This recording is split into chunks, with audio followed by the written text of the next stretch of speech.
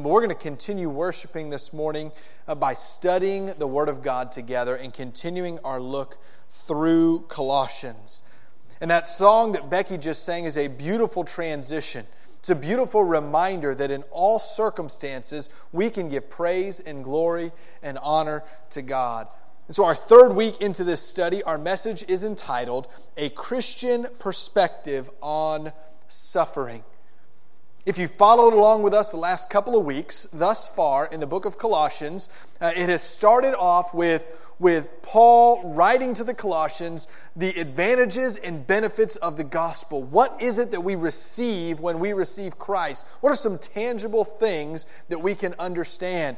Then last week we looked in chapter 1 again as Paul continued to talk about the gospel. He reminded us that Christ is above all things. He is infinitely above all things, and He also personally comes and has a relationship with us.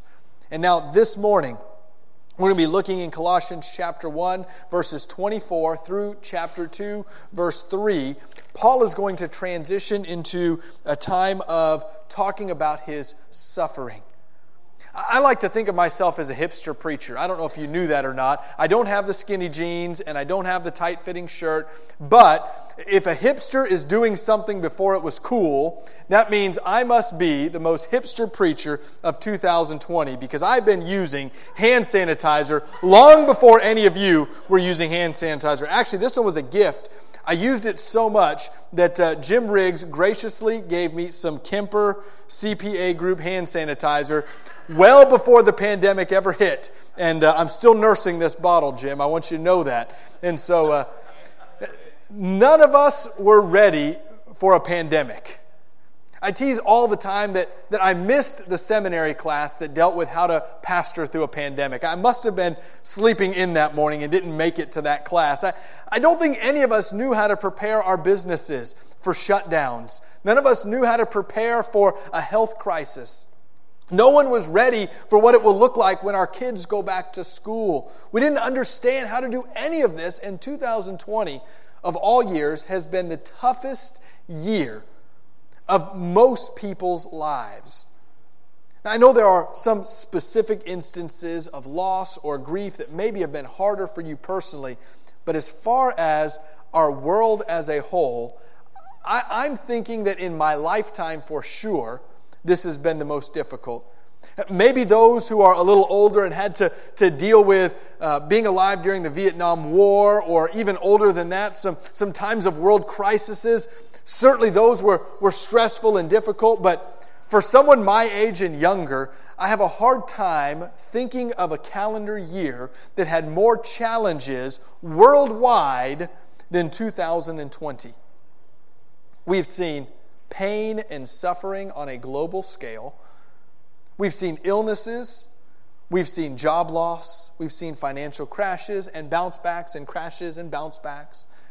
We've seen political turmoil. We've seen social turmoil and unrest. I don't think any of us were prepared for 2020. But as I think about that statement, I have to ask myself, why weren't we? This isn't something that we were not warned about. Do you realize that all throughout the Old and New Testament, specifically as Jesus is teaching in the Gospels, He says, get ready, things will be bad. There will be natural disasters. There will be wars and rumors of wars. There will be brother turning against brother, households split. There will be pain and suffering. Be ready for it. And yet I find myself going, I'm not ready. I wasn't ready. So I think there's a lot to learn all throughout the New Testament about being prepared for suffering. I don't necessarily want to focus on that, but instead I want to focus on what happens when we're not ready. I think this morning what has happened to our churches, our cultures, and even a lot of Christian individuals, because we were not prepared for 2020 and the year that has been, we have turned to questioning, God, how would you let this happen? I had a great discussion this morning in our small group class, and we asked the question, how do we tell what God is doing and what Satan is doing? By the way, I don't have time to go in. That's a sermon, Tom, that we need to explore sometime. That was a really good question. It's really difficult to figure out how is God stirring the waters and how is he allowing Satan to stir the waters. Is this punishment? Is this brokenness? Is this a work of God? Is it a work of the evil one? And it's really difficult, but it leaves us questioning then, God, why do you let this happen? Is it good? And so this morning, I want to help answer that question a little bit. I want to look at Paul's perspective on his own suffering. And so this morning's message is entitled, A Christian Perspective on Suffering. How are you and I supposed to deal with 2020? How are we supposed to deal with tragic loss in our life, given whatever year it may be?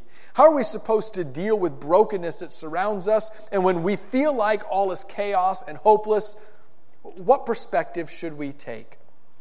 So we're going to read together Colossians chapter 1, starting in verse 24. We're going to dip all the way into chapter 2, verse 3. You can follow along on the screen or in your own copy of God's Word if you would like. Paul writes, Now I rejoice in my sufferings for your sake. And in my flesh, I'm filling up what is lacking in Christ's afflictions for the sake of his body, that is, the church, of which I became a minister according to the stewardship from God that was given to me for you to make the word of God fully known. The mystery hidden for ages and generations, but now revealed to his saints. To them God chose to make known how great among the Gentiles are the riches of the glory of this mystery, which is Christ in you, the hope of glory. Him we proclaim, warning everyone and teaching everyone with all wisdom, that we may present everyone mature in Christ. For this I toil, struggling with all his energy that he powerfully works within me. For I want you to know how great a struggle I have for you, and for those at Laodicea, and for all who have not seen me face to face, that their hearts may be encouraged, being knit together in love to reach all the riches of full assurance of understanding and the knowledge of God's mystery, which is Christ, in whom are hidden all the treasures of wisdom and knowledge.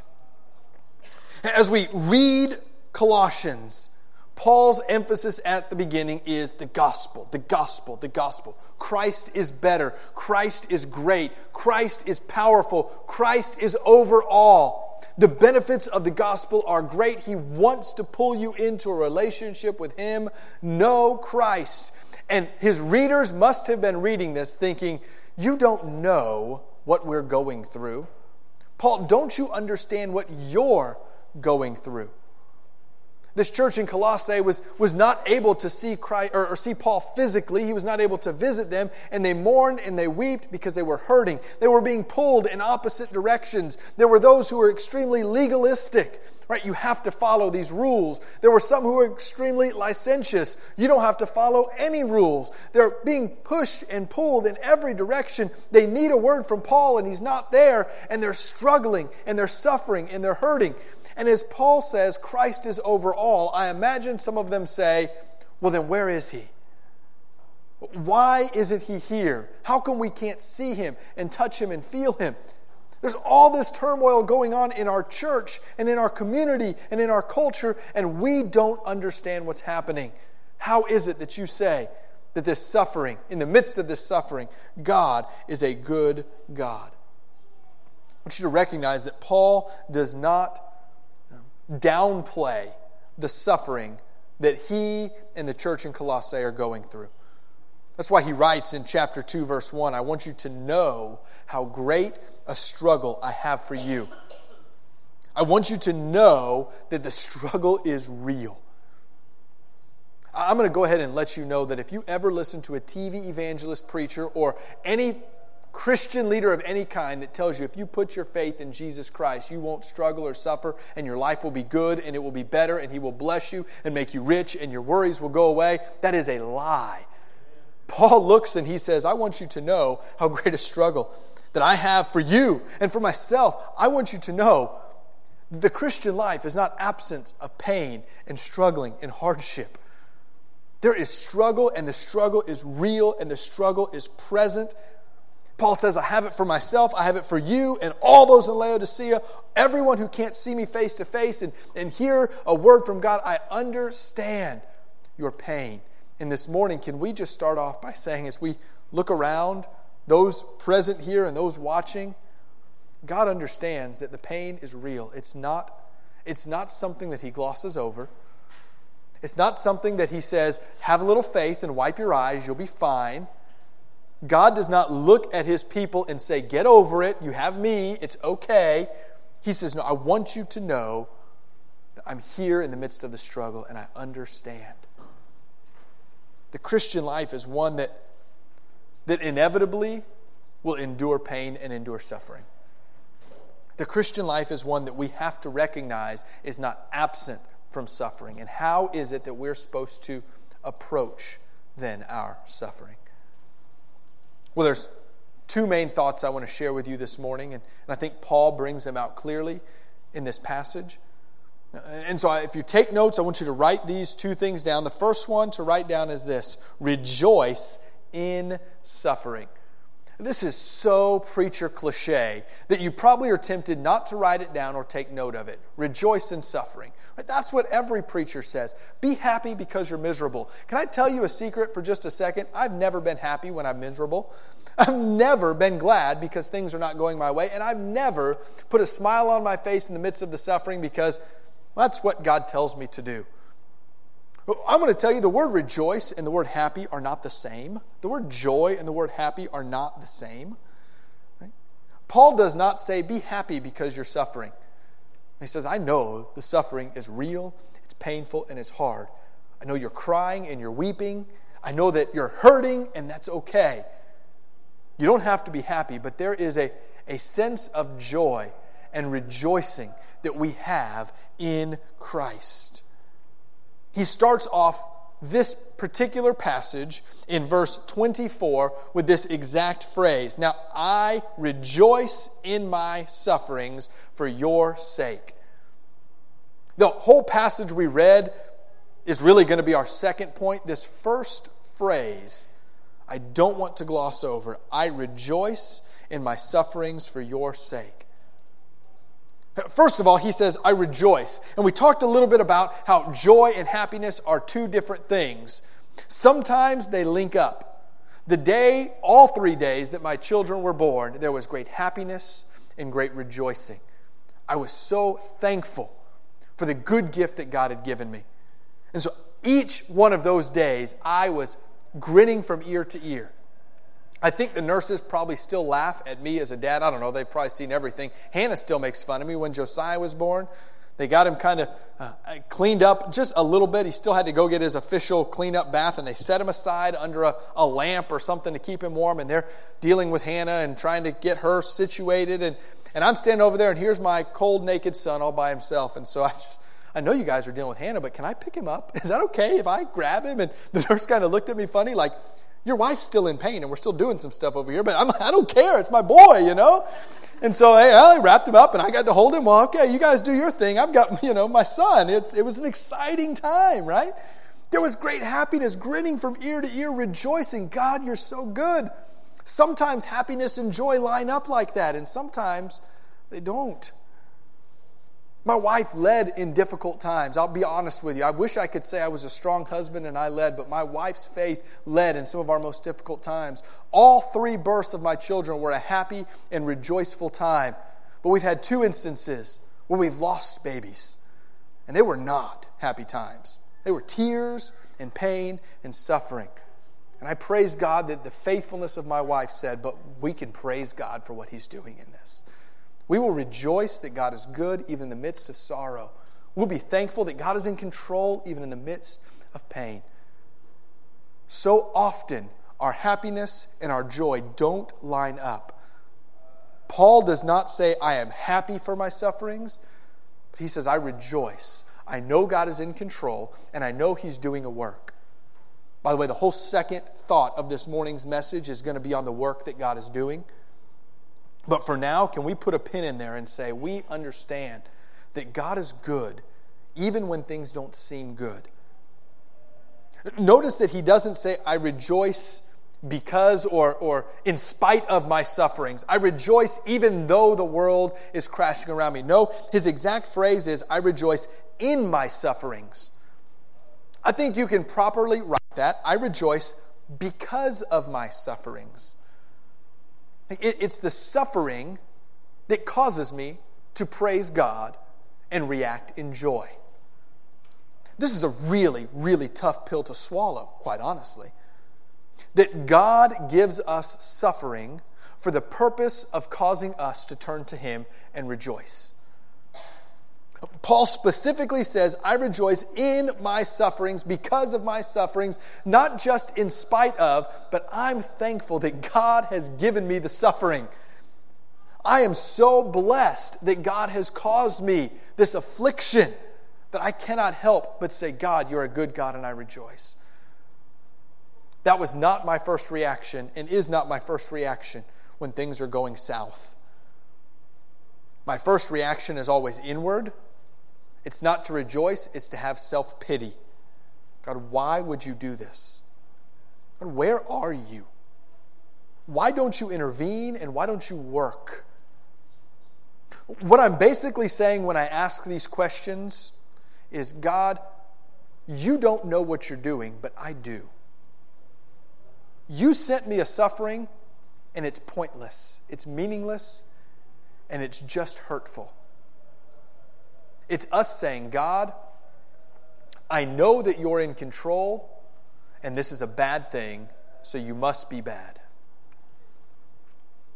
No, Paul says, I rejoice because of my sufferings, knowing that God is good, and therefore, if God has given me anything, God has given me a good thing.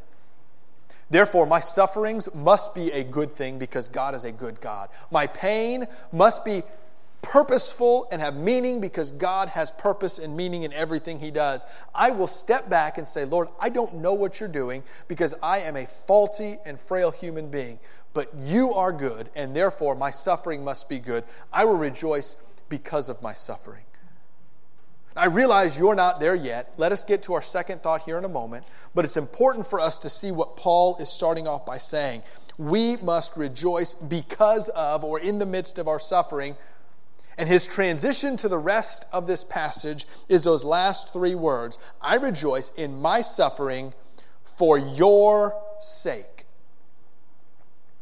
Not all of our suffering is for other people. But I believe a great deal of our suffering is for the benefit of others. Paul is reminding us that he is willing to suffer and be in pain if it brings the church of Colossae closer to Christ.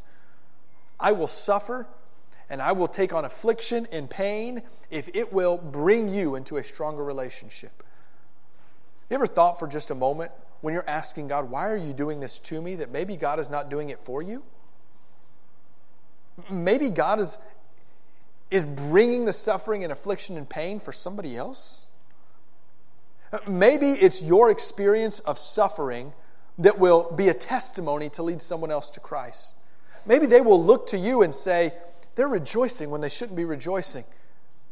Maybe they'll look at you and say, I'm going through the same thing and I'm reacting wildly differently. What do you have that causes you to rejoice? Maybe your suffering is not meant for your sake, but for someone else's sake. And that's what Paul says. I can rejoice even in the midst of my pain and my sorrow and my suffering and my affliction, because if that brings you closer to Christ, then everything is worth it. So Paul begins this whole passage by saying, rejoice in your sufferings. Just as I rejoice in my sufferings, you too can rejoice in your sufferings. Now I realize we've laid this all out, and I've not told you why you should rejoice. I think it's important for us to start here because this is the first command in this passage. The first command is not endure. The first command is not persevere. The first command is not even pray or read. The first command in this passage is rejoice. And so we have to focus on the rejoice. But Paul doesn't stop there. He tells us why. So the second thing I want you to write down after you have written rejoice in suffering is I want you to write down remember the goal. Remember the goal. This has been my mantra in a politically charged few years, but particularly this year. Remember the goal. Remember why you live your life and why you act the way you act. Remember what you're called to do and what you're supposed to be doing. And so Paul begins this section by saying, I rejoice in my sufferings for your sake. And then he continues to explain why he can rejoice. In my flesh, he says, I'm filling up what is lacking in Christ's afflictions for the sake of his body, that is, the church. Paul says, my sufferings, listen to his exact wording. I'm going to read this so you don't accuse me of heresy here. He says, my sufferings in my flesh, I am filling up what is lacking in Christ's afflictions for the sake of his body, that is, the church.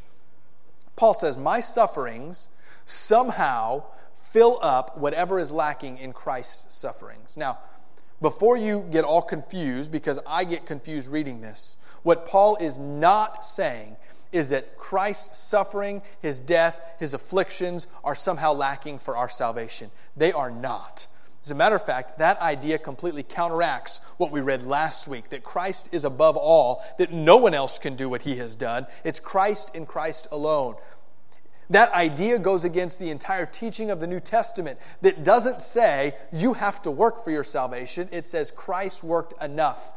Everything he has done is enough for you. So what does Paul mean when he says, in my suffering, I am filling up what is lacking in Christ's afflictions? Here's what I think he's saying. That Christ is not physically present to every person on the face of the earth. Well, he's available. He is open to salvation. Anyone can receive him. But he has not gone around in his suffering to every person to share the message of repentance. Well, that's lacking. That still is work that needs to be done. And what Paul is saying is that in my suffering, I get to be where Christ is not. In my suffering, people get to see the suffering of Christ through me. In my pain, people are able to relate to the pain of Christ. What is lacking is not the content of salvation. What is lacking is the spread and the share of that message of salvation. And Paul says, my sufferings are the vehicle by which the gospel goes out. I can do anything. Suffer, rejoice, live well, live poorly. I can have plenty or be in want. In Philippians, Paul says, I can do all things. Why? For the sake of the goal of promoting the gospel message. Paul says, Christ is not physically present to suffer with every person on the planet, but I am. And in some way, my suffering will lead others to Christ. It fills up what has been lacking in the kingdom of Christ. The very next verse, he says, I'm a minister of that gospel according to the stewardship from God that was given to me for you to make the word of God fully known. There it is, laying it out clearly. The goal, Paul says, the purpose of the suffering and everything else he does in life is to fill up what is lacking. And what is lacking? The proclamation of making the word of God fully known. We're reminded that our suffering has purpose. Everything that we go through in this life, whether it be on a mountaintop or in a valley, has the goal and the purpose to praise God and give Him the glory. Therefore, our suffering in the midst of it, we have two options. We can, one, wallow in self-pity. God, why would you let this happen? And push people away. Or we can remember the goal is to bring people to Christ and say, Lord, I don't know how you're going to use this, but thank you. Thank you for doing something in my life that's going to bring people to you. I want to give you glory whether I'm in a valley or on a mountaintop. I want to give you glory whether it's in the midst of a pandemic or in the midst of global peace and unrest. Lord, I want to give you praise and glory and honor in all things because I have the privilege. You use me to fill up what is lacking in proclaiming the message. I, God, get to be your instrument and your tool. Do you see why Paul can say, now I rejoice? My suffering and my pain is not meaningless. It's not worthless. And it's because of the pain that I now have a testimony to share and to continue on. In Colossians 1:26, the next verse, he says, "This is a mystery hidden for ages and generations, but now revealed to His saints." It's like Paul says, don't you understand that for the entirety of the Old Testament, now catch this, for the entirety of the Old Testament, people were not able to understand who the Messiah was. It was hidden from them. They longed for it in hope, and they had no clue. But you get to be the instrument to reveal that mystery to a lost world. It's revealed to all the saints, that is, the believers in Christ, who now, through their suffering, through their pain and through their faithfulness in the midst of pain, their rejoicing in the pain, get to point people to the cross of Christ. That is why we rejoice in our suffering, because we have not forgotten what the goal of everything is. John Piper has a great quote. He says, "The martyrs of 30 years from now are made today, in services like this, on days like today. It seems so far away, but it's not. It's just as far away as a commitment." And that first phrase, "the martyrs of 30 years from now are made today," it makes me think of our study we're doing on Wednesday nights. Looking at the 12 apostles, the 12 disciples. As we're studying them, we realize that of the 11 faithful disciples, taking Judas out of the equation, all but one of them, tradition says, were killed and martyred for their faith. I don't think a single one of them lived their life thinking, I think I'd like to die for what I'm doing. But commitment by commitment, faithfulness by faithfulness, suffering by suffering, they found themselves with the choice to stand for Christ or to deny Him. And tradition tells us all but one stood to the point of death. Our suffering is not pointless. The commitments we make today impact how we are faithful tomorrow. Are we willing to say, "God, I trust you in the midst of suffering. I trust you in the midst of sorrow and anguish. And Lord, today I make the commitment to say you are good in all circumstances and in all things, so that maybe 30 years from now you'll find me faithful." This morning, I wonder if we can look at the suffering that we're enduring and ask ourselves, can we be faithful today? Can we rejoice today? Can we remember our purpose today? One day, one commitment, one step at a time. God, can you make me rejoice in my suffering? Let's pray together. Father, we're reminded that you are good in all things.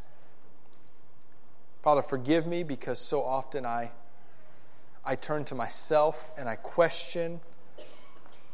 Lord, it's not just that I question why things are happening. I question why you would allow those things to happen.